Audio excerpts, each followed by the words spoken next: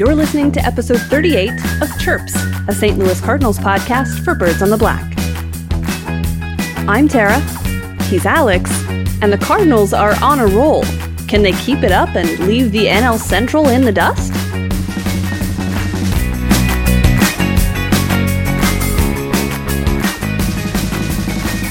Hey everyone, thanks for tuning in for another episode of Chirps. Tara, along with Alex this week, and we are in a much better mood than we have been as of late. The Cardinals are now 9-3 since the All-Star break, and they've won some games that they probably should have lost, and then won some games in pretty spectacular fashion in the last week or so. Plenty to talk about. Although I was hoping that both the Brewers and the Cubs would be losing at this point. At the moment, just one of two, because I really wanted to call this episode the Eat My Dust Nerds episode and hope that it was applicable to the Cubs and the Brewers. If you don't understand the quote, you're missing out. I think, though, I should let Alex explain it, or you can just go find his tweet, because that, despite the 9-3 couple of weeks for the Cardinals, might have been the highlight of my week. You want me to explain that tweet? Please. Okay. The enthusiast, Ashley. Yes. She was talking on Twitter. I don't remember what we were talking about now, but somehow we got on the subject of DC's, which is where I live, and their bike share program. And one time, this was probably about 3 or 4 years ago, would be my guess, I was riding the bike share home from work, and I saw two of my friends, Ashley, different Ashley than the one we're talking about now, and Anastasia, in the Bloomingdale neighborhood of DC, which is where one of them lived. And they were walking towards me, and I, in a jokey, like, haha, I'm a huge dork manner, yelled at them, "Eat my dust, nerds," and tried to do a wheelie on the bike. And these bikes are really kind of front heavy with the way they have to kind of dock on the docking station. So they're not meant for these sorts of tricks, I guess. And I immediately kind of spun out of control and had to kind of bail because I was about to wreck into a parked car on R Street, near First and R Northwest, if you're familiar with DC. And they sat there and laughed at me while I looked like a big idiot. And that's Eat My Dust, nerds. I was the nerd, in fact, who almost ended up eating dust. So that was the, I guess, joke on me part. And I'm glad you all like that story. It's an amazing story. Hopefully that doesn't become applicable when the Cardinals nearly fall on their faces after trying to pull off a cool trick. I don't know how this all fits, but I really just wanted to hear you tell that story. Well, so when they pull out of the Cubs, I will tweet "Eat My Dust, nerds." Yes, there it is. There it is. If and when that happens.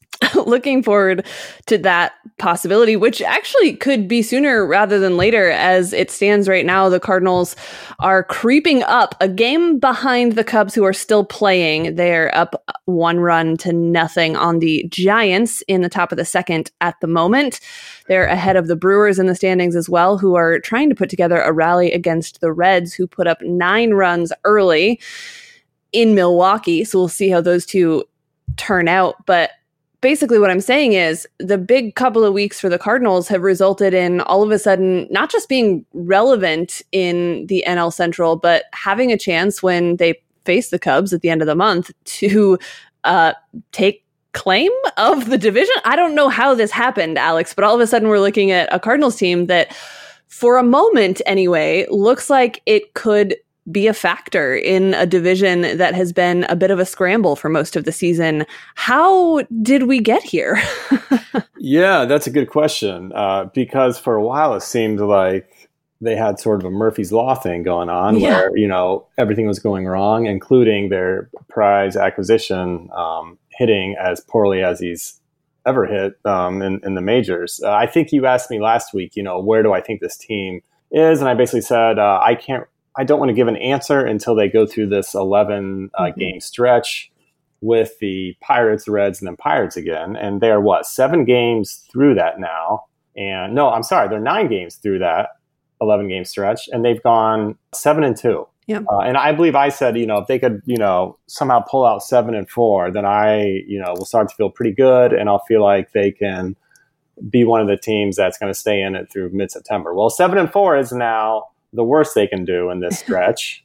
So I think there's a couple things. One, I think back to Sunday's 3-1 win in Cincinnati, because that was just a good, solid win. It wasn't one of these crazy wins we've had lately where they've kind of had these backdoor one-run victories because Carlos Martinez is almost blowing like crazy leads in the, in his save situation. But, that was a game where Flaherty got in big trouble. I want to say, was that in the 5th inning? Yeah, definitely the 5th inning. Mm-hmm. Had the bases loaded, no outs, and Schilt, to his credit, got him out of there. And I say to his credit because Flaherty was none too pleased, and brings in Gallegos, who shuts down that inning, gets out of that jam. Gallegos, who has just been so valuable to this team, it's almost hard to.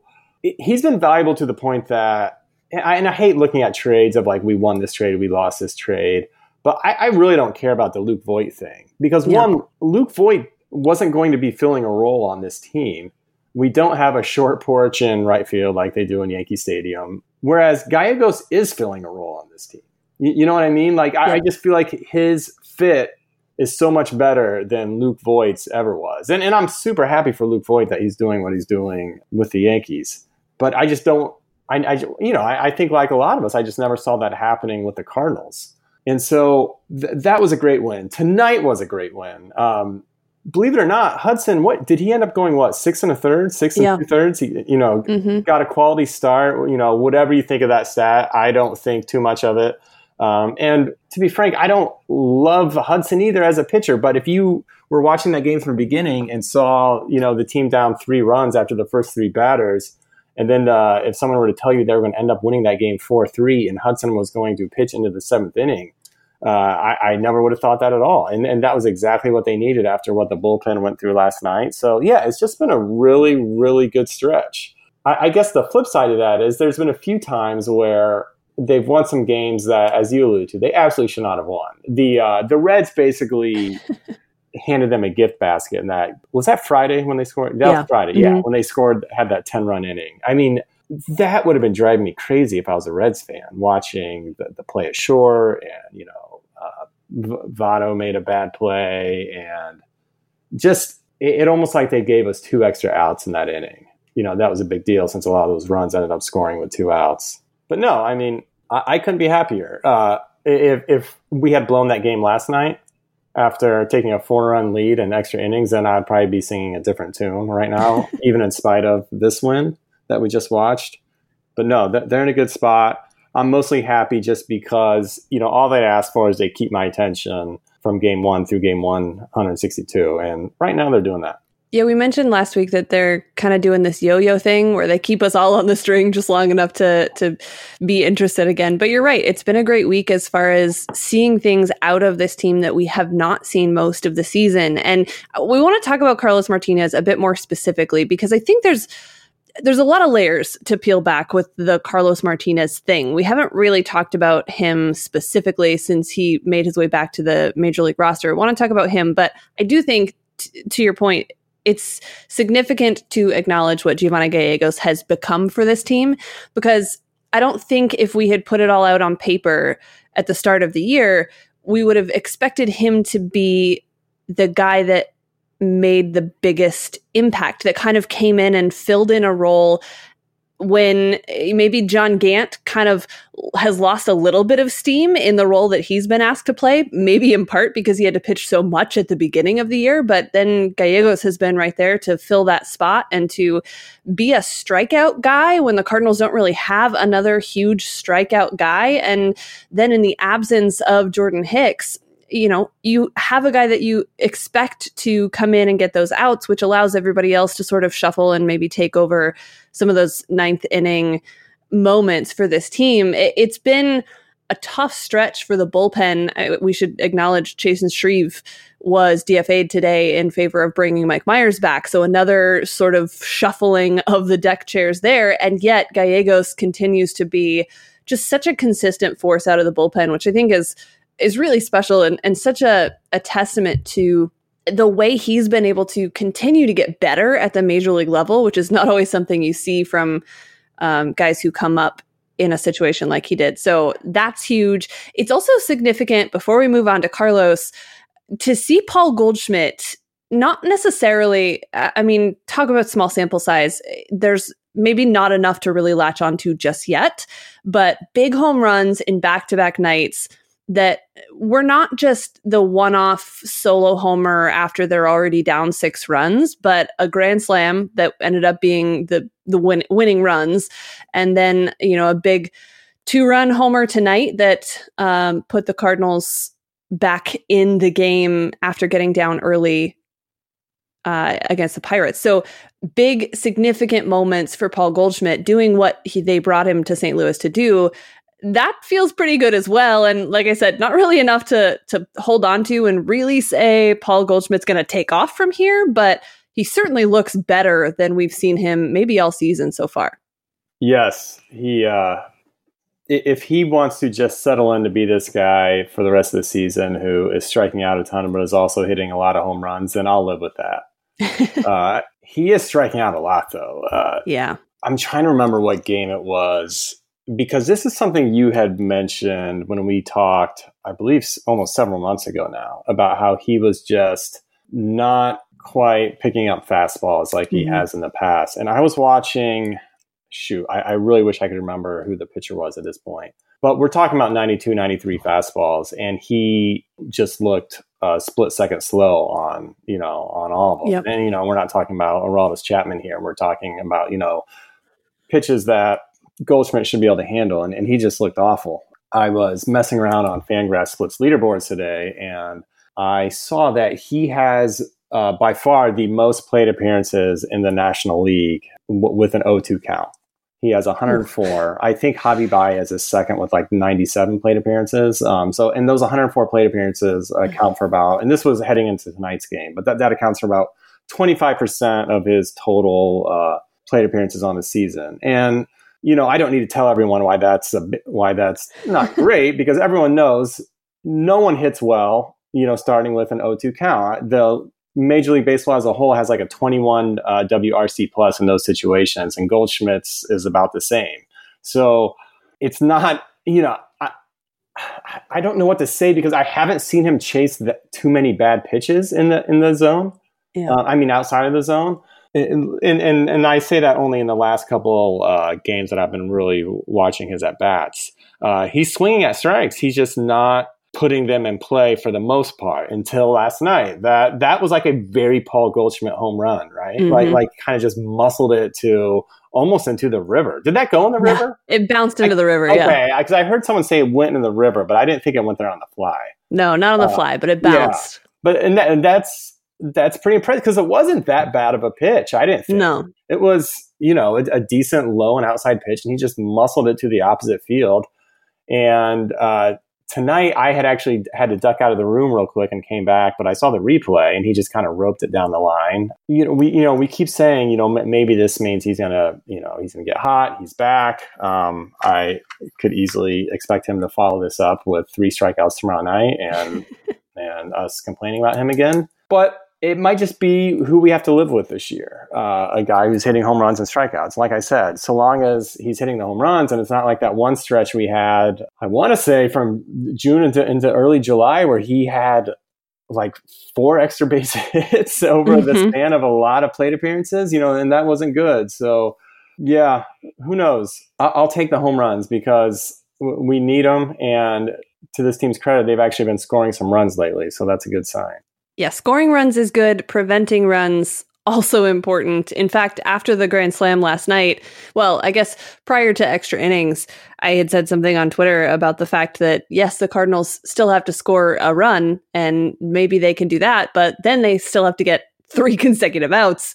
And that was proving to be more difficult the way things were going last night because of the overusage of the bullpen. And a lot of that has fallen in the lap of Carlos Martinez, who we have seen far more regularly than I think we ever saw Jordan Hicks this year, partly because the Cardinals have actually been scoring some runs as of late. But Carlos Martinez not only took over the closer role, he did so in a stretch where he's been used a lot in back-to-back games. He was not used tonight, not on Tuesday night, but he did pitch in the first game of the Pittsburgh series, 2 games of the Cincinnati series, 2 games of the Pittsburgh series before that, 2 games of the Arizona series before that. I mean, he's been used so much as of late, really just an inning at a time. But as you mentioned earlier, he's been really less and less successful as those appearances have gone on. That's not an inspiring thing to see when, as we were told just over a week ago in St. Louis at the Blogger Day event, that Carlos was left in the bullpen, or the plan became to leave him in the bullpen out of necessity because they trusted him more as the closer than they did anyone else. To see him then go out in the next week and give up runs in almost every outing in which he pitched, not a sign that really inspires a lot of confidence in the role that he's now being asked to play. He has been a disaster the last couple appearances. I don't know how else to put it. The last 5 appearances, he's faced 30 total batters. He hasn't been able to really miss any bats, and that was kind of always his thing. You know, he was our pitcher who could miss bats, especially when compared to the other pitchers in the rotation. He hasn't been striking guys out. He's walking guys. Doesn't seem to have much command. He's hitting guys. I think those last 5 appearances he has, and you know, since he's a relief pitcher for, again, whatever reason, we're talking about, again, 30 total batter space. So obviously we're talking about small samples. But if you've watched him, he has not looked good. Like, he has not passed the eye test. But, you know, with that disclaimer out of the way, we're talking about an ERA over 10 in his last 5 appearances. Is there any reason to have him be a closer? And instead of just having him more in this kind of roving position where, similar to how they're using Gallegos right now, because he seemed to be much better in that role. And I'm not saying it's definitely, there's like him being a closer and not being able to be a closer, whatever, is definitely a thing. Because again, we're talking about basically 5 innings pitched that we're all complaining about. But I don't see any reason why not to just use him more, I don't know, with a bit more flexibility. The entire philosophy and mindset of a closer is such an interesting dynamic for me. And, you know, when you look back over the history of baseball, the guys who are really good closers are just insanely good at what they do, but they're also very rare and very hard to find. I mean, you don't find guys like Mariano Rivera very often, right? There's a reason that's such a special thing. I often wonder how much of it is mindset, how much of it is, you know, sort of building that into something more than it is, how much of it is, I don't know. Whatever it is, there's something that's so different about being the guy to get the last 3 outs. And we heard Mike Shildt talk so much. We've heard the Cardinals talk so much. We've heard John Mozeliak say the same kinds of things over and over that, you know, maybe sort of redefining how they assign roles as it pertains to more situation than inning is a smart choice. And yet we see Mike Shildt fall right back into the pretty typical, pretty traditional, this is our closer kind of thing. We saw it with how they used Jordan Hicks, which is part of the reason he didn't get used regularly and then was used all at once. It made the usage thing very weird based on the way that the Cardinals were playing. I think the same thing comes into play with Carlos Martinez, where it just feels like, you're right, he doesn't necessarily need to be the closer, but instead could maybe be more effective if they used him when it made the most sense to use him, not just because he's the guy that's supposed to get the last 3 outs. I don't know why that's different. I don't know why it seems significant. I don't know what it is that, made him successful in that role last year versus what he's doing this year. I mean, there are people who are asking me if I think he's hurt or if he just mentally can't handle it or if it's just a matter of being used so much in the last week and a half or whatever. All of those things come into play, but the reality is he's not getting it done. And I don't know that this is a team that can afford to. Now, they've gotten lucky the last couple of times he's been out there, giving up runs anyway. They've been able to pull off the win, but I don't know if they can afford to just hope to get lucky too many times with Carlos Martinez in that spot, not performing the way that, one, he's capable of, but two, they absolutely need someone to, especially with the likes of Gallegos and Brebbia and Gant and other guys in there that they can mix and match enough to maybe not do the typical closer thing and get the best out of everyone in the process. Yeah. So I want to talk about the mental thing, but more us in terms of how we as a baseball community fans view closers, because they really can't win. Yeah. And this doesn't apply to really Carlos Martinez right now because he hasn't been good. But when you think about closers, so closers are brought in when you have a lead of 1, 2, or 3 runs, right?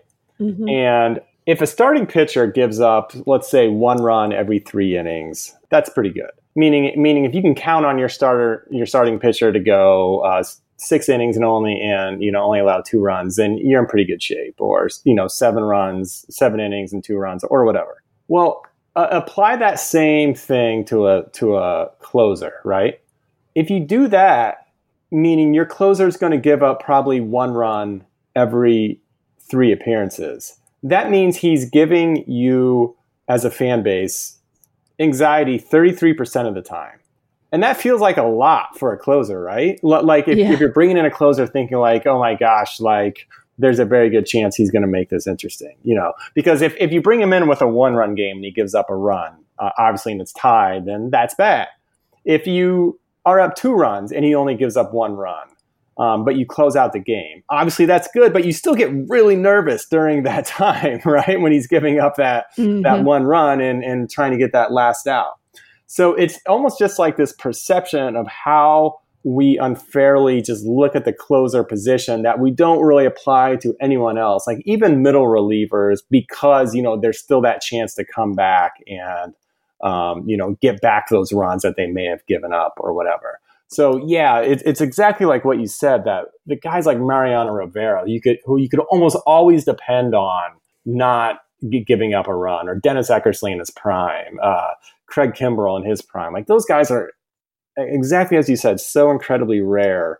And I don't think anything illustrates that more than, Tara, when was the last time the Cardinals had a closer where you're just like, okay, this guy's nails? The only thing I can think of would be Rosenthal at the end of 2013. Yeah. And even that got interesting at times. And obviously, as his career progressed with the Cardinals, he seemed to make it interesting all the time, even though he had pretty solid numbers for the most part as a closer. So it's not an easy job.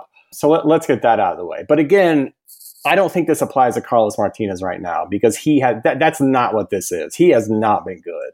And I'm in no position to speculate on, whether he's injured or whatever.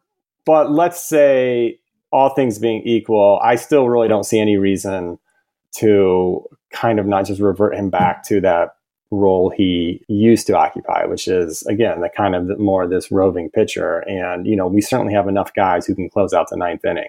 Yeah, it's such a weird thing for me with Carlos this year because, and it started in spring training, right? Maybe it even started last year when they brought him back and there was this strange sort of narrative that he was healthy enough to pitch, but not healthy enough to start. And that was sort of confusing and concerning in some ways.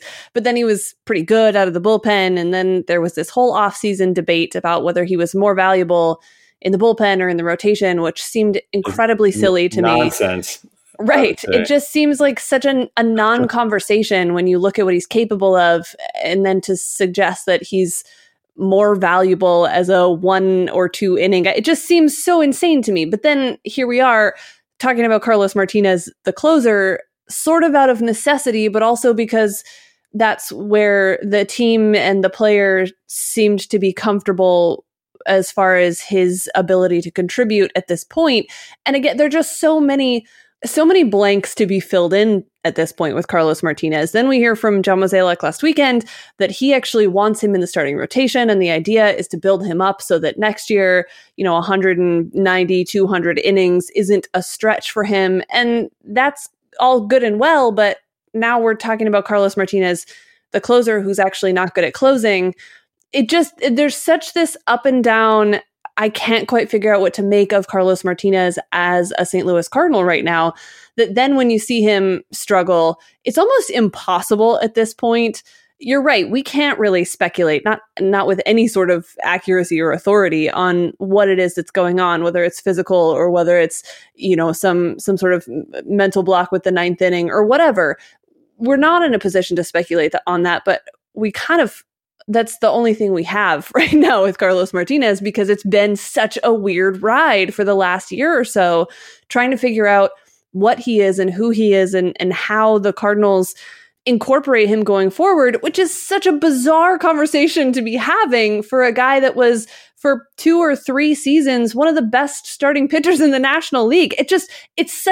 I don't understand what is happening with the Carlos Martinez story. And this is just another chapter in that, where he was pitching really well out of the bullpen. And now all of a sudden he's in this prominent role and struggling as much as we've ever seen him struggle. Now, it'll never make sense to me, the conversation to have him in the bullpen at the beginning of the year. And as I said, even last year, when they brought him back from injury to have him in the bullpen, I want to be careful with what I say, because I don't want to. But basically, I just feel like at some point we're going to find out there's something else going on. But again, I base that on absolutely nothing, and I don't want to go any further, because then I'm going to start saying things that I don't know what I'm talking about, and I'm just basing it on a hunch. And that's not good. But yeah, it's been weird from the get-go, and I don't know. But I do hope that we don't make a habit of taking one of our better starting pitchers and seeing how they look in the bullpen from here on out, because I would prefer to have good starting pitchers. I would prefer to have good pitchers starting. They pitch a lot more innings. It takes the idea of bullpenning to a whole new level, when what you do is just put all of your good pitchers in the bullpen. I'm not sure that's really how that's supposed to work. Of course, at this time of the year, we start to hear all the rumors about potential trade targets. No surprise, really, that Carlos Martinez is in that mix. I think we started to hear some of those rumblings last year. There was this sort of underlying consensus that perhaps the Cardinals were a little less than pleased with the drama that comes with Carlos Martinez, or at least the perceived drama from a lot of the fan base. Anyway, he was asked about in trade discussions last year and over the offseason. That much has been made public. But obviously the Cardinals did not get enough of a return in those discussions for it to really go any further than that. We're looking at the trade deadline just about a week or so from now, and the Cardinals have made no moves. We heard this week John Mozeliak say that they're looking at ways to add depth to the bullpen, in perhaps the form of a left-handed reliever, which is hilarious to me on so many levels, because this year was supposed to be different, right? And it is instead following the exact pattern of the last couple of years with the offseason acquisitions and what they're looking for at the deadline. But they are in that sort of weird place where they have enough guys underperforming that it's a little bit hard to figure out what this team is capable of. What do you do to make a difference? I still think that they need starting pitching, but the bullpen has been so overworked that now all of a sudden that appears to be a place where you could make some improvements. Alex, whether Carlos Martinez has anything to do with it or not, can the Cardinals just not make a move and call it good at this trade deadline? Or do they need to go out and do something to really put themselves in position to take charge of the NL Central while they have the chance? I don't know if there's anything they can do to really just grab a hold of the NL Central. I just don't see that move there, or I don't see them having the roster flexibility right now to make that move. I guess a pitcher like Stroman, right, would be the one who might move the needle the most. And I agree with you. I look at the last couple nights, especially, man, I would like some better starting pitching. Ponce de Leon didn't look great last night. Even though I talked about Hudson earlier getting into the seventh inning, he really got out of some trouble tonight and found himself in some major trouble in the first inning, which he didn't get out of. And also, this is Hudson's first year as a full-time starter. I'm curious to see how August is going to treat him, how September is going to treat him. So, yeah, I wouldn't mind some backup from a starting pitching standpoint. And Stroman seems like a good enough target as any, especially when you consider, and this was brought up on the Meet Me at Musial podcast, that the Cardinals and the Blue Jays are often trade partners. There's Grichuk, there was the Aledmus Diaz trade. There's history there. The mosaic seems to work well with Toronto. The problem, and this is more my problem, I don't know who we send over for a pitcher like Marcus Stroman. If it's who are we giving away in from our farm system? And I'm certainly not against that at all. I just don't know who those guys would be. I mean, would we be saying goodbye to Gorman? Are we talking about saying goodbye to help me out here? Who else would we be? Lane Thomas perhaps would be on that list. I can't imagine we'd be saying goodbye to Dylan Carlson or anything like that, right. But I don't know. It's really, really tough, especially when there just isn't much flexibility from the position player side, because we have guys who are locked in contracts. Now, sometimes that's a good thing because you can teams will gladly take on team friendly contracts. If you can move them, but I just don't see. But the players who we have like that, like, even though it seems to come up every year, I can't imagine a scenario where we're trading Colton Wong. I just don't see them wanting to give up that defense at second base, especially flanked with DeYoung up the middle. They seem to have a very good thing going. Like, to me, the fact that Colton Wong is hitting like Colton Wong always has is not this team's problem. It's the guys who are not hitting like they're used to who aren't hitting. And so you look at a player like Matt Carpenter. No one's going to trade for Matt. Does anyone want Matt Carpenter? Yeah. I just can't, and do we want to give up Matt Carpenter? Are we so certain that he's not going to somehow find that touch that he had as recently as last year? And again, part of this is my problem, because my analysis when it comes to, trades and this stuff is not that strong. I'm mostly just reading the same tea leaves that everyone else is. So I don't know what they do. I would certainly like to see them fortify the starting pitching, and Stroman would be my first choice. He seems like the type of pitcher who would fare very well at Busch Stadium. A guy who, he doesn't strike out a ton of guys, but you can get by with that at a place like Busch Stadium, especially with DeYoung and Colton Wong up the middle. Absolutely, yeah, absolutely. So we have a good defense. Something we've been asking for a long time, and he would have a very good defense behind him. So that would be my first choice. Whether or not they are in a position to make that happen, I have no idea. What do you think? It's such a weird deadline for me, because I feel like on one hand, if the Cardinals spent the entire offseason building up this idea that this season matters, we keep reiterating that, but that's because that's what they said, right? That was their big play, is that we don't know what's going to happen beyond this year, but this year is important. If they then get to the All-Star break, hovering around the 500 mark, make a bit of a run, and don't do anything to improve their chances for the postseason, it's going to feel like they maybe are falling short of whatever it was that they thought this season was going to be. But at the same time, they are in a position where it doesn't feel like there's a real obvious trade to make, because the piece that they still need, as far as I'm concerned, in the rotation isn't going to come at anything less than a premium price. And do they have those pieces, for one thing? And two, if it comes with major league talent, are they willing to sacrifice whatever that major league talent is in order to get that return? And then does that actually help them in the long run? So it's a complicated thing when you try to piece together what exactly it means to get a Marcus Stroman type in the rotation, as opposed to perhaps a slight upgrade to the bullpen. I don't know that moves the needle a whole lot. So are you then just making a move for the sake of making a move, which also is not something I really want to see this team get in the habit of doing. So all of that to say, I don't, more than ever, I think, I don't know what I don't know what the play is, because Marcell Ozuna is injured. Michael Wacha has been a disaster, and you can't convince me he's not still partially injured. I don't really know what's going on there, but that is pure speculation on my part.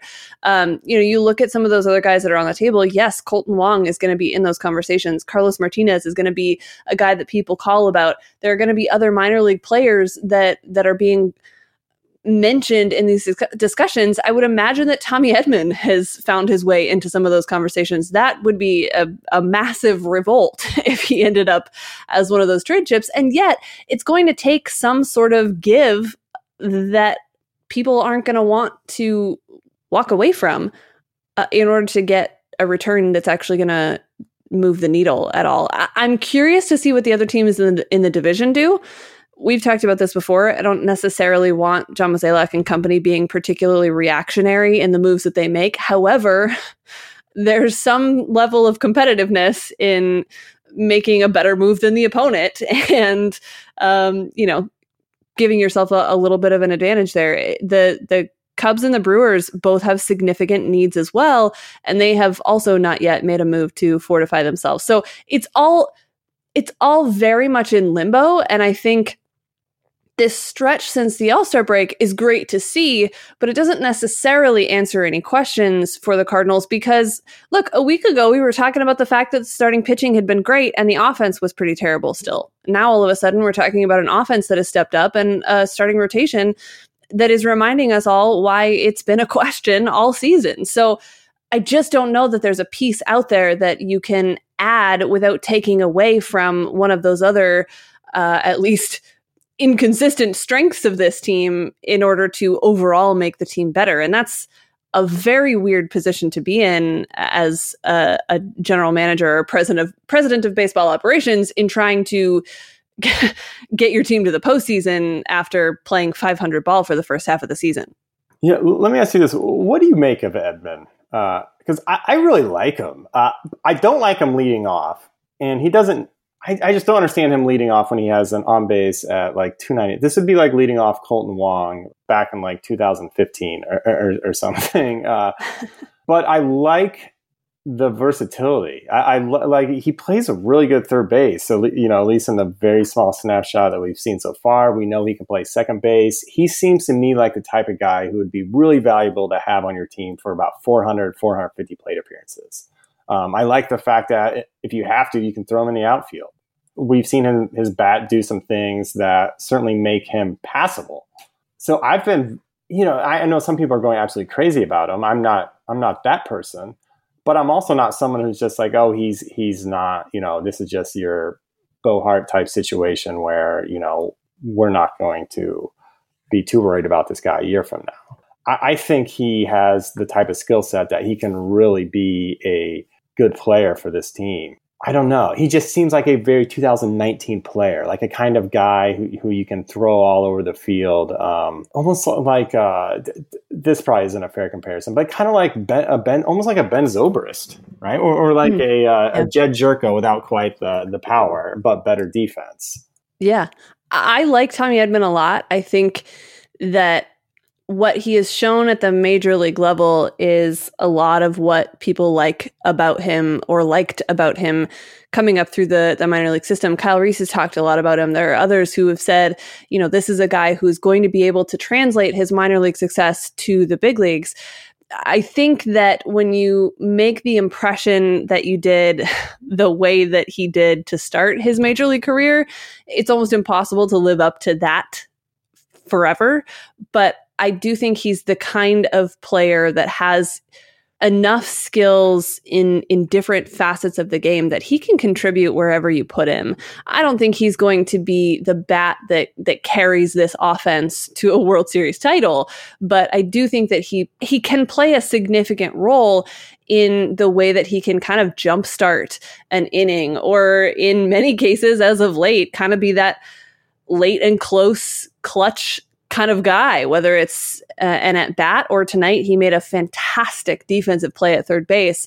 That's huge. Those kinds of players are so significant to kind of the overall glue of a team that's able to win and make a deep run in the postseason. We've seen it with the Cardinals for years. You know, those teams that were the most successful always had players like that you could depend on, that maybe weren't necessarily the biggest star on the team, but you knew that they were going to play whatever role was asked of them and play it very successfully. So I like Tommy Edman a lot.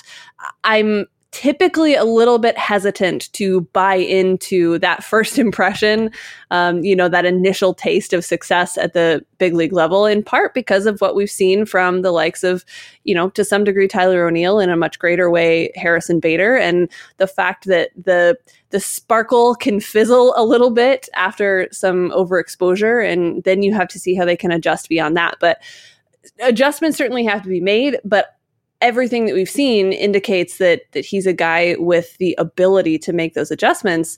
It's just a matter of the Cardinals finding enough opportunities for him, if that's the way that they choose to utilize that value. I think he's a lot of fun to watch, that's for sure.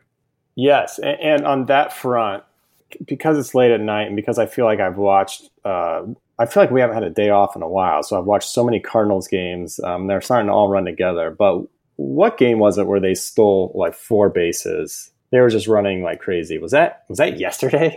Man. Do you know what game I'm talking about? Yes. Okay.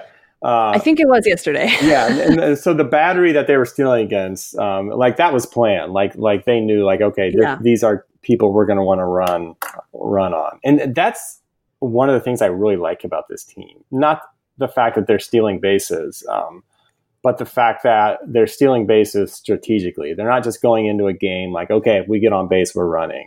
This is not the 85 Cardinals. But what they are doing is they're saying, like, okay, who's pitching, who's catching? Okay, we know we can run on this guy. So if you get on base, see what you can make happen. And I think that's why you're seeing a lot of their stolen bases come in like spurts like that, because they're being very smart with their base running. And certainly that's been good to see compared to what we saw for several years, where it just seemed like they had no plan on the bases other than to be aggressive, and typically with not great results. But I almost, I'm going to look this up right now because Fangraphs has a little base running. So bear with me. I just want to see where the Cardinals rank in that. Okay, yeah. So according to Fangraphs, they are second to the Diamondbacks in base running, in the base running metric. And that's been really good to see. And it's not just the stolen bases. It's also, taking third when you should. And as much as we've complained about this team, and, I am as guilty as anyone, we should probably point out the things they are doing well. And we've been doing that. But certainly stolen bases and running and the way they're running is deserve of praise.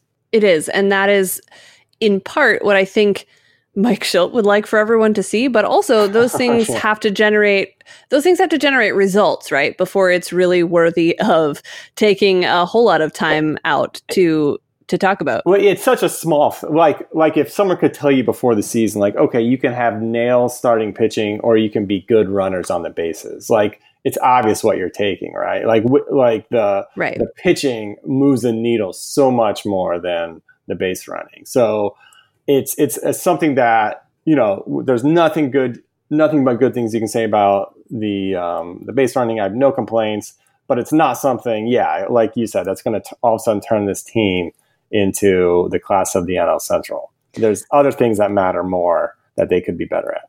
And those are the things that I think people will be looking at as far as targets at the trade deadline.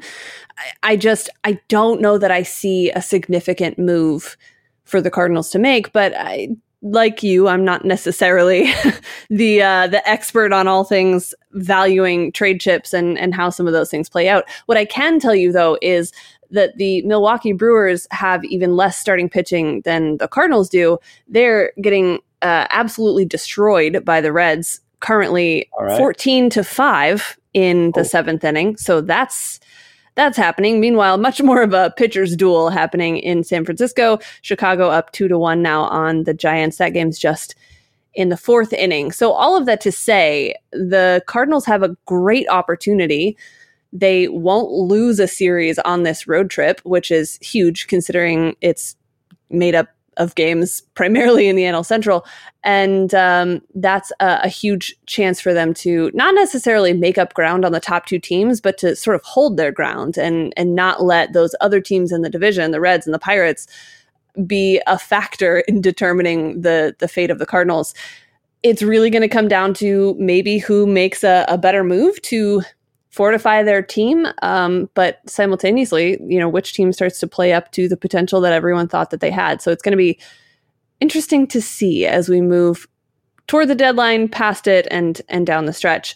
Alex, that is all I have as far as this week of Cardinals baseball. Do you have a chirp of the week? I do. It'd be weird if I didn't, right? I don't. Let's end the show. All right. I would just wrap it up though, because I have nothing. Kind of my job, I guess.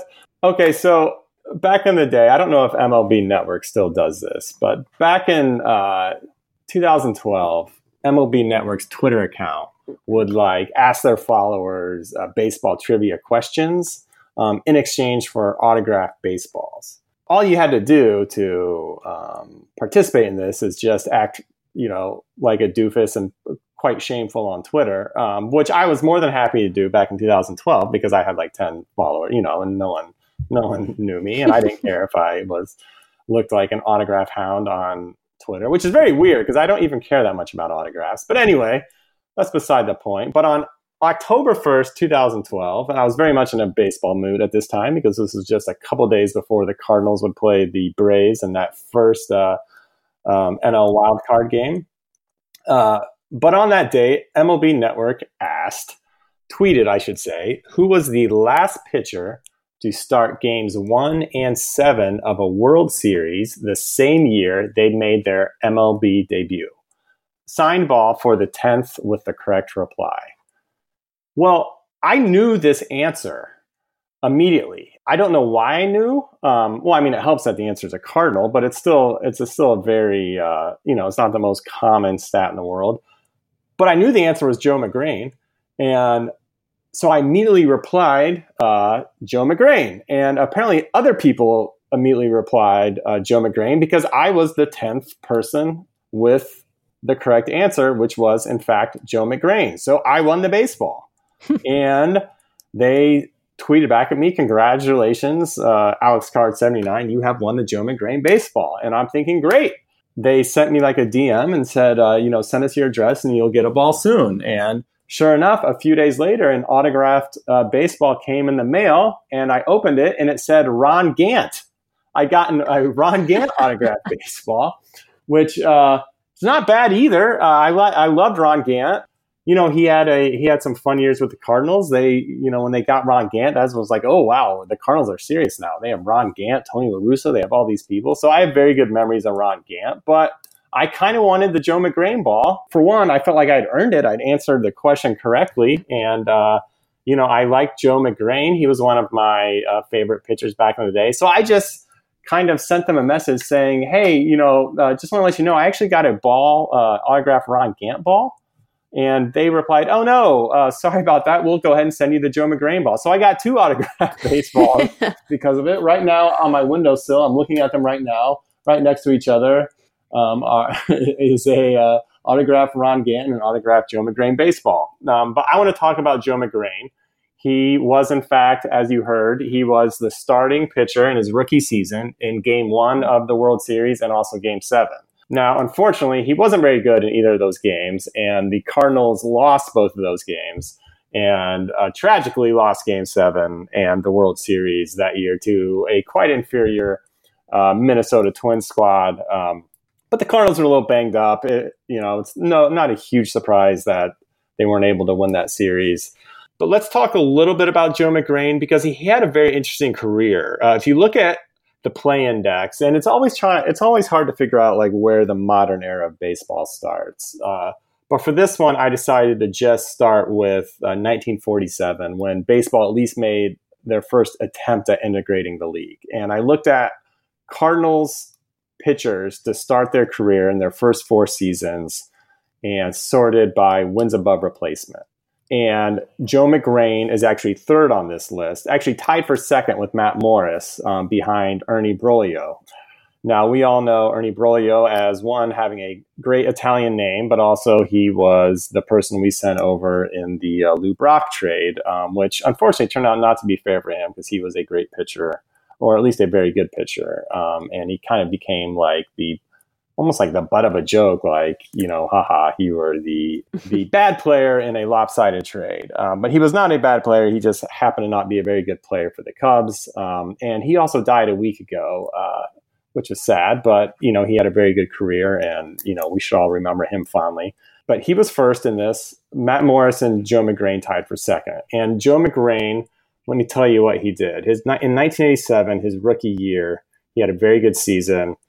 He, pitched 170 innings, had a 3.54 ERA, won 9 games. And as you see, he played a pretty big part in the postseason as well. But it was his 1988 season where he was probably at his best. He had a league-leading 2.18 ERA. He was 9th in wins above replacement in the National League. So he had a very good season. And the funny thing is, he didn't get a single Cy Young award vote. And not that he should have won the Cy Young award. There were some very good pitchers that season in the National League. Orel Hershiser, David Cone, Greg Maddux. But he at least probably should have gotten a vote. But he didn't get a single vote, and that's because he only won 5 games and he lost 9, even though he led the National League in ERA. And I think that's when, staring at the back of his baseball card, that I first kind of realized that pitching wins are for the birds, and they're completely meaningless. And they certainly did Joe Magrane no favors that season, because he was very good that year.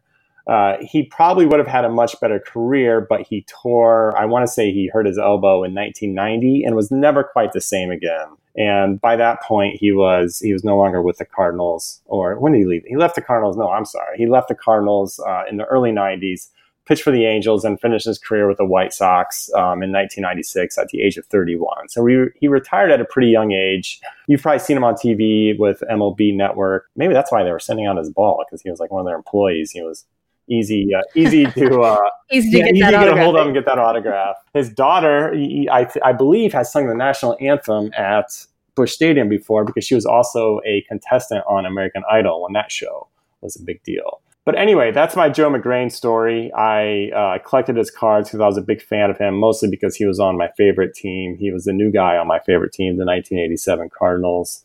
And because of him, I not only have his autograph, but Ron Gant's as well. There you go. Do you have any Joe Magrane, Ron Gant memories, stories, I do not. No? Okay. No. However, I think if I had a signed baseball by either one of them, I would have made sure that I had some story to tell about it. It's very funny, because most people, and again, I'm not a huge autograph person. I have some, but it's not something I go out of my way to try and collect, apparently, unless I'm just bored and seeing they're handing out free autographs on Twitter, apparently, back in 2012. But anyway, so I have these like finely displayed on my windowsill in this room back here. And so I feel like if people were like coming in here, like, oh, who is that autograph? Is that Stan Musial? Bob Gills? Like, no, it's just it's Ron Gant, Joe Magrane. Hey, at least it's right. But, it's something that you have that not everyone else has, right, likely. So there you go. Plus the story that goes with it, which is as priceless, perhaps.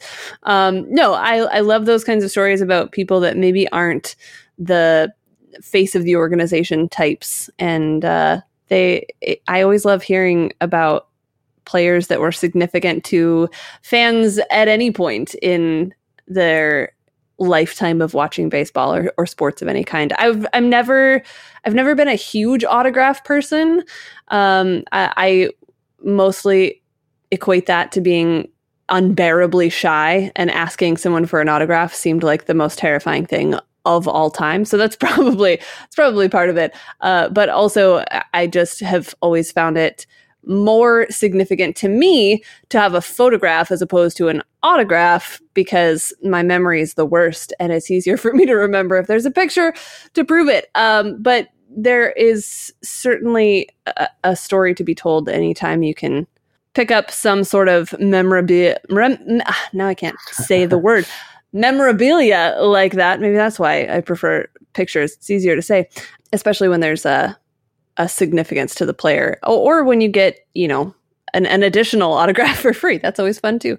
If any of you who are listening have autograph stories or memorabilia that is your favorite memento of your baseball fandom, feel free to tweet us about it. If you have pictures, that's even better, because like I said, I'm very visual. I like to have the pictures to go along with it. So tweet that at us. I'll send the person with the 10th person to chime in can have.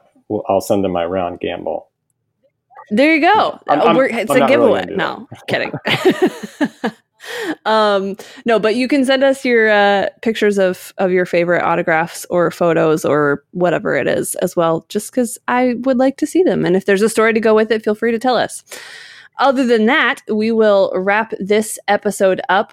Looks like the Giants and the Reds are trying to play nice for the evening. The Giants just took the lead, but that game's only in the 4th inning, so plenty of time for craziness to ensue there. Top of the 8th in Milwaukee. Cincinnati still with a 9-run lead there. So the Cardinals looking at potentially being half a game back in the NL Central. When did this happen? How did this happen? I don't have an answer to all of that, but it looks like it's going to stay just as crazy as we expected it to be when we thought all 3 of these teams were going to be particularly successful this year. They're maintaining the closeness in the division just in a different way than we expected. We'll be back next week to talk all about it. Make sure that you're following us on Twitter to continue this conversation. I'm at Tara Wellman. He's at AlexCard79. Tag a friend if they are not listening to the show and share the love a little bit. We will be happy to chat with you about this episode all throughout the week and circle back to any of the loose ends that we may have left undone for next week. Until then, thanks for listening. We'll talk to you next time.